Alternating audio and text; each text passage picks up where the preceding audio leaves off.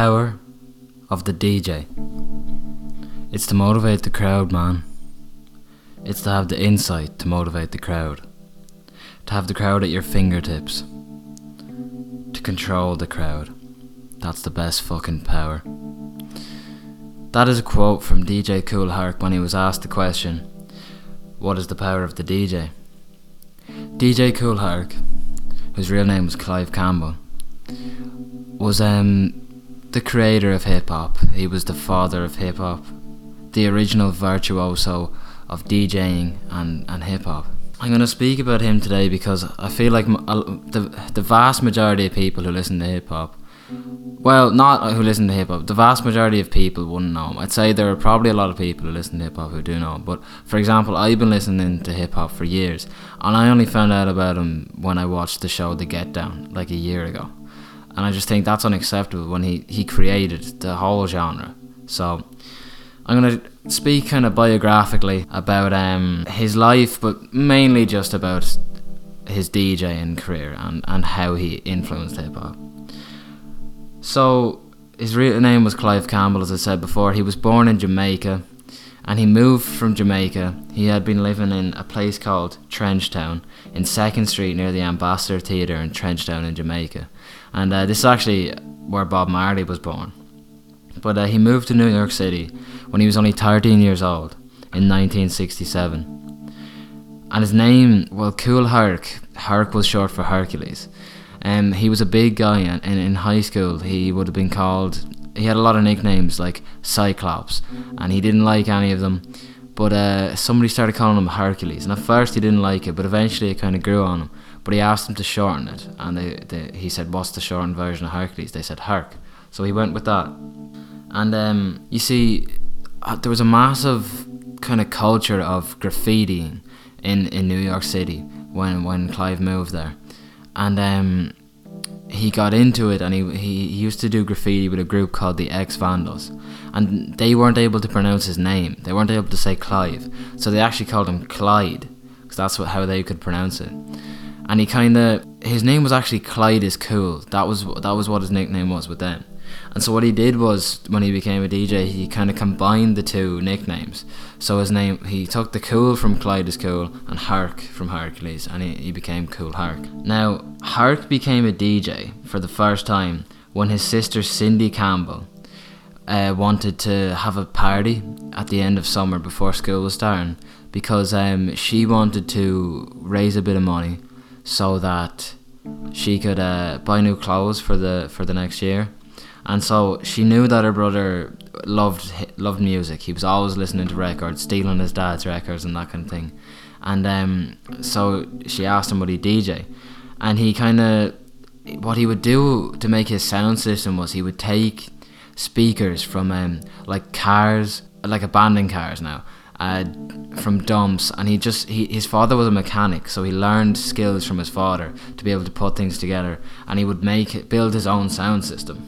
So he had the first party was called the Back to School Jam, and I remember he said that they charged 25 cents for fellas, no, 25 cents for ladies and 50 cents for fellas. And then Herc loved it. He found it a huge enjoyment when he did it, so he continued to do it. He used to host a load of parties, and it was all in this same place that he hosted the first party, a place called the Recreation Room on 1520 Sedgwick Avenue in New York City. The Back to School Jam was also on August 11th, 1973. So 73 was the year that he started. And then he began to do more and more of these parties and DJ at them in the Rec Room. And he would cycle around New York City on his bicycle, around the Bronx, and he would put up flyers about advertising his party. One of the huge problems in the Bronx at this time, like the Bronx was a very poverty-stricken area. There were huge amounts of poverty, a lot of drug consumption, human trafficking, prostitution, just people who were incredibly poor, living in very tough areas. And Herc grew up in that area. And gang culture kind of started just as he was beginning to be a DJ. And also, Herc used to do graffiti, as I said, but his father was very against it. He didn't like the idea of people vandalizing and doing graffiti. So Hurt got out of it, and then this allowed him to get into DJing. But at the time, gang culture was beginning, and Hurt, obviously, he had no time for gang culture. This is what he had to say about gangs in an interview. He said, "Gangs, man, they need a place to belong. Punks get into gangs to be a part of something. Some people just ain't shit without being in a crowd." So that's what he thought about gangs. And what I think as well is the parties that he would have hosted and the culture that he created through DJing and what would eventually become known as hip hop. I think it would have offered a respite to a lot of people in very tough areas who maybe they didn't get involved in gangs because they decided to get involved in this culture, or maybe just even the simply being able to go to a party and just listen to music and enjoy themselves would offer them a respite, a break from all the horrible poverty around them. Like, as well, in the Bronx, buildings weren't built very well, and so there was a huge amount of fires around the place. So it was just, if you look up pictures of the Bronx in the 70s, you'll see it was just a very tough area for people to live in. And then the day Herc created what we would call hip hop, well, what he created, like the first step towards hip hop, what he did was, Herc used to DJ at the parties, and what he would do is he would put on records, and there's a part in records, especially in these soul and funk records which he played, he would never have played disco, because disco at the time was the popular music, and none of them, they were kind of in a way battling against disco, because to get into a disco club, you would have to wear a suit at this time, and these people were very poor, so they weren't able to get in because they didn't have suits. So then they were like, alright, fuck that, let's listen to funk and soul and play that music at our parties. So Herc would play these records, and what he noticed was that there's a point called the breakbeat in all these songs, and that is where it's just the drums playing, or maybe like very few other instruments, but there's definitely no vocals at this point. And this is when everyone would start dancing, and people used to do crazy sorts of dancing, and it was called breaking, and this would eventually come to be known as breakdancing, but at the time it wasn't called breakdancing. At the time it was called breaking, and the people who used to break were called break boys and break girls, and Herc coined the term B-boys, B-girls, shorten it to that. He coined that term himself. So what he did was, there was one party where he thought, Jesus, they're all going crazy whenever I play the breakbeats. How about I extend the breakbeat, make it longer so that they can dance for longer? So what he did was he got 2 record players, and he had the same song playing on either record player, and he would play the breakbeat on one, and just as it was beginning to end, he would start playing the breakbeat again on the other, and he would go back and forth and back and forth. So he had this never-ending breakbeat, and people went absolutely insane for it.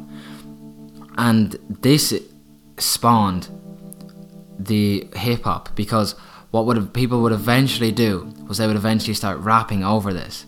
So what happened was, first I'll explain with the records. Herc would have played double B-side records. Now, a double B-side record is a record that has a song on one side and the same song on the other side. However, on the other side it is just the instrumental. Like, there's no vocals, and there's no vocals, sorry. So that would be a lot easier to have a breakbeat, because there's no chance of any vocals, do you get me? So that was called a double B-side record, whereas the stereotypical record was called a double A-side record, and that would have one song on either side, so 2 different songs. And what Herc would do with his records, he used to soak the labels so that you couldn't see what the song he was playing was, because he wanted to keep a sense of anonymity about it. And this way, if people didn't know what he was playing, they couldn't go out and buy the records themselves and listen to them themselves, because then they would have no need to go to the parties. So in that way, he kept people coming back, and so he would be able to make a living, so people would keep going to his parties. So that was the reason behind that. And then also, I'll explain here, the people who began to rap were called MCs. MC stands for Master of Ceremony, and it was a term like used a long time before hip hop came around and these parties came around. Like, comedians were called MCs. Just people who performed with a microphone and talked or sang or whatever were kind of called MCs. But they kind of revitalized this term and used it in this way. So people began to rap over the breakbeat, and Cool Herc's MC was a guy called Coke La Rock. But what MCing came from was a culture that Herc brought over from Jamaica, which he remembered from his childhood, and that was called toasting. In Jamaica, people would often play music and they would speak over it and talk about maybe like the current affairs in the area, any good or bad news they had. But they would speak in a very like elegant and kind of an almost lyrical way. And he took that and brought it over to America. So people started like, what they would do is they would do this and then they'd start rhyming. But he never really rapped. He would make a toast, but he wouldn't really rap. He would just say a few words, maybe shout out one of his friends. And I'll read out an example of a Cool Herc toast. So it goes like this. You never heard it like this before, and you're back for more and more and more. And this say, rock next. You see, I rock with the rockers and jam with the jammers. Young lady, don't hurt nobody, 'cause remember, it's no fun without we all get some. Ain't no story can be told, ain't no book can be stopped. And in the disco, I can rock. Herc Herc.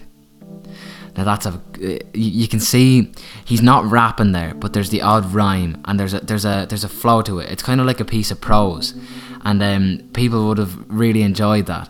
And also there was one of his friends, Pricky, who has passed away since. Once asked for her to say this quote, which I think is brilliant, and it goes like this: "Who is the man with the master plan from the land of Gracie Grace? Herc Herc." And Gracie Grace it references where the mayor lived in New York City. So Herc was sometimes called the mayor of the Bronx. So that's a clever reference to that. Okay, so now I'm going to speak about Cool Herc's powerful sound system. You see, it was widely regarded. After Cool Herc started doing this, using the breakbeats and with DJing, loads of people started copying him. But he would always have had the most powerful sound system during the 70s. And his sound system was called the Herculords. Now, a lot of people get confused with this and they think that the Herculords were his followers.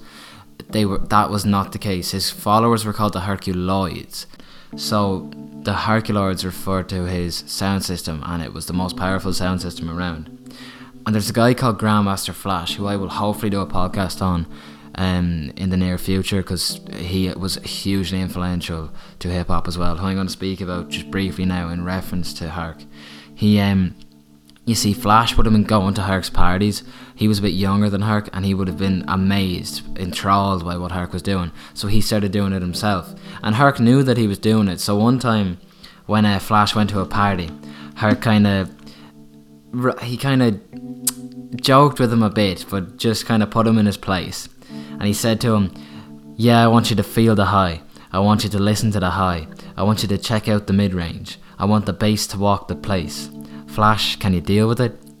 And Flash apparently ran off at the time in just complete embarrassment. But what Herc was saying there, he was referencing how powerful his sound system was and how versatile it was, that it could perform well at high frequencies, mid-range frequencies and low frequencies. Flash's sound system was actually called the Gladiator. It wasn't as powerful as Herc's. And one thing I will mention is there was a culture came in to hip hop where people would battle each other. So two DJs would be playing and they would have a couple MCs and they'd both rap, and whoever got the biggest reaction from the crowd would win. And like Herc never battled Grandmaster Flash, so there was an element of respect between them, whereas Flash would have battled Africa Bambaataa, I think, who was another guy who I'll speak about later. They were kind of the holy trinity of hip hop, Herc being the original, and then a guy called Grandmaster Flash and a guy called Africa Bambaataa. But Flash would have obviously had a lot of respect for Herc, so one of his MCs one time, kind of in a tongue-in-cheek kind of way, gave respect to Herc, but then kind of gave a little dig. He said, "Yeah, it's a known fact, the Herculoids might cause a disaster, but there can only be one Grandmaster." I'll get back to the story now of Cool Herc. He had a very tragic ending to his DJing career. Well, not ending, because he did DJ again in later years, but in 1977 he withdrew from the New York scene after he got stabbed at one of his parties. He had just walked into the club and he hadn't even started playing yet and there was an argument going on between a couple of teenagers, and he walked in and one of them stabbed him. But what's very interesting is how matter-of-factly he talks about it, and no amount of like remorse in it. He just kind of says it is what it is. I suppose the culture at the time was to never speak out and never tell the cops or whatever. So he didn't say much. But in this interview I was listening to, he said, "That's a misunderstanding shit. Kids come up in there drunk. I walked into a discrepancy." And that's all he had to say about it. And another tragic turn in Kool Herc's life. When his father died, it really affected him, and he developed a crack cocaine addiction. And thankfully he got out of it, and he's been clean since. But what he was doing was he was trying to self-medicate to numb the pain, which a lot of people do, a very tough thing that a lot of people go through. Thankfully he came through it. And again, see, so many painful things have happened to Kool Herc over the years. He in 2011, I remember, he fell ill, and he was kind of seeking medical attention. No, he was kind of seeking financial aid from people to pay for his medical bills. He couldn't pay for his medical bills because Kool Herc actually never made a record, because he came around before that kind of started happening. He never made a record, and perhaps that was because when he got stabbed in 1977, before records were kind of being... Well, actually, I can't remember when the first record was made, but I think it was after that point. Yeah, no, it was actually, because I remember that the Sugar Hill Gang released a record called Rapper's Delight in 1980, and that was the first like records that did well. There was another record released before that by a guy called King Tim the Third or something, but it didn't do well. But yeah, the first hit record that did well and made money from rap was the Rapper's Delight, and that was after Herc's time. Like, Jay-Z just became a billionaire, the first hip-hop rapper to become a billionaire, and Kool Herc didn't have enough money to pay his medical bills, and I think that's a horrible shame. But I think somebody must have helped him out, hopefully rappers, because their livelihood depends on him. So I would hope that rappers who had enough money would have paid for him. But I know he's been touring since around Europe and the world, so I assume that he is in good health, because he has a load of tours coming up at the moment. And if you'd like to go to see DJ Kool Herc, just look up his website, and you'll be able to buy tickets for one of his shows. I'm now going to speak briefly about Afrika Bambaataa, who I mentioned earlier on. And there's a reason I will never do a full podcast on Afrika Bambaataa, because a couple of years ago 4 men came out and said that he sexually molested them when they were young adults and teenagers. One of them said he was only 15 at the time. So for that reason, I will never be able to talk about Bambaataa in a respectful way, even though this hasn't been proven, this hasn't been taken to a court, which I will explain why later. So I don't know if it is 100% true, but just from my gut emotion, from just having the quality of empathy, I listened to these men speak about their ordeals, and just the way they talked about their pain and how horrible it was, it made me feel just sick. I believe them. I personally believe them. I'm not saying that's true, I'm not trying to slander anyone, but I personally do believe them. And there are a couple of reasons which I'll explain later. But I'm just going to speak about Afrika Bambaataa briefly, to mention that he was influential, but just to explain how he fits in with all of this. You see, Afrika Bambaataa, who was from Jamaica actually, or he might not have been from Jamaica, but his family were. His name was Kevin Donovan, that was his real name, and he had been in a gang called the Black Spades Gang. But when there was a peace treaty in 1971, he wanted to get out of the gang, and Kool Herc actually allowed him to become an apprentice DJ. So if it wasn't for Kool Herc, there would have been no Afrika Bambaataa. Bambaataa then started an organisation called the Bronx River Organisation, which he renamed to the Universal Zulu Organisation, as it is still known now.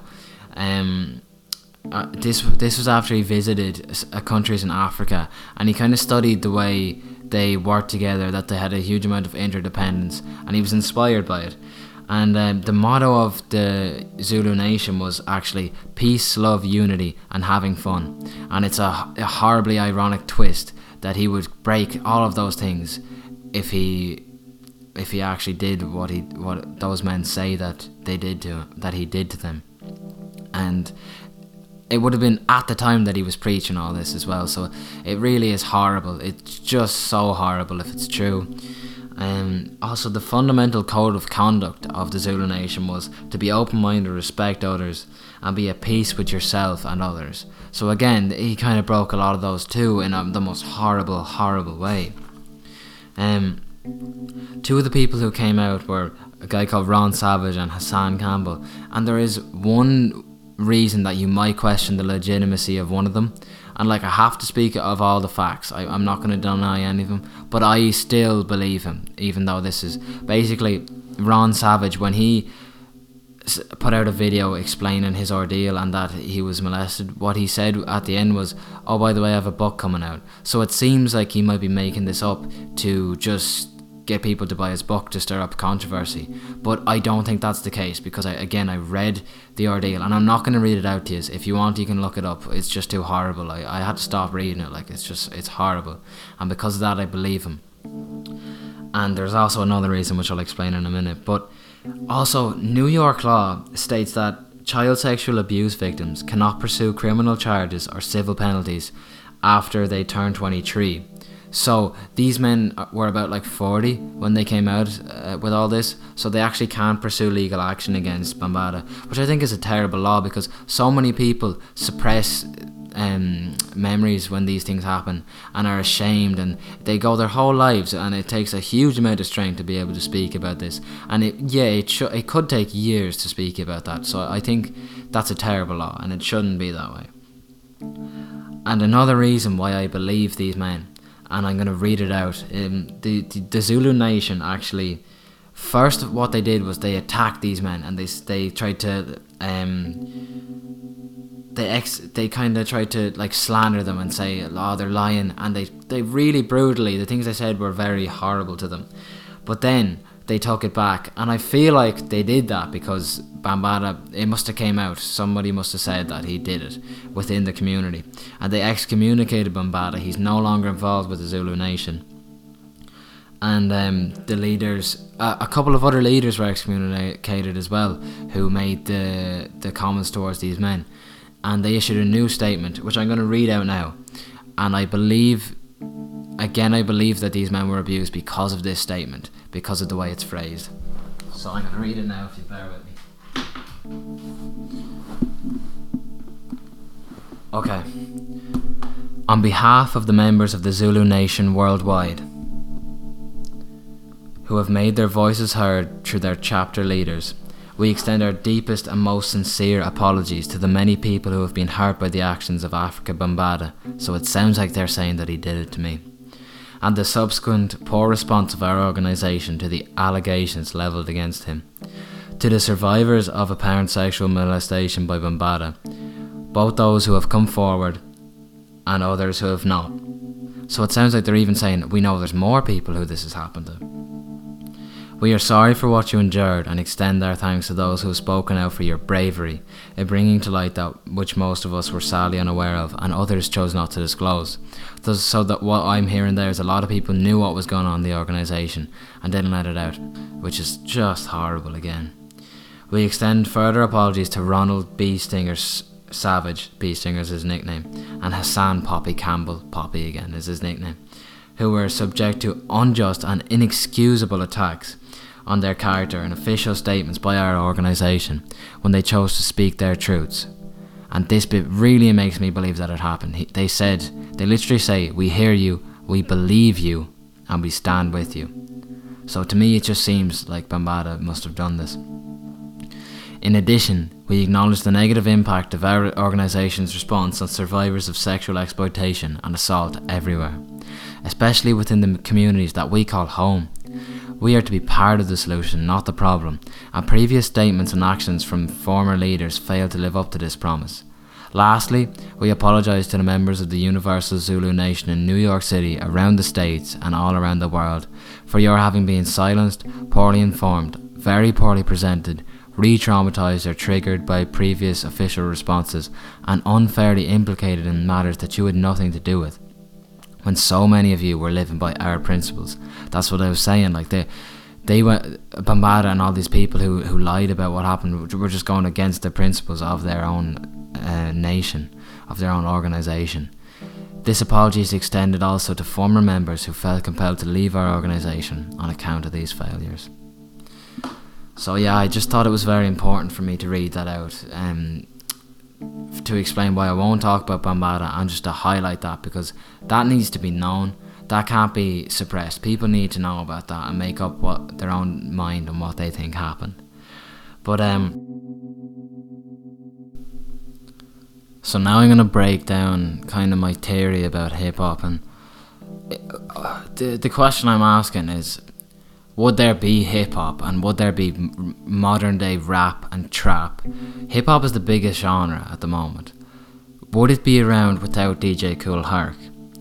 And my answer is no, because I don't think hip-hop would be around, but I do think rap would be around. Actually no, I don't. I think it would have come around.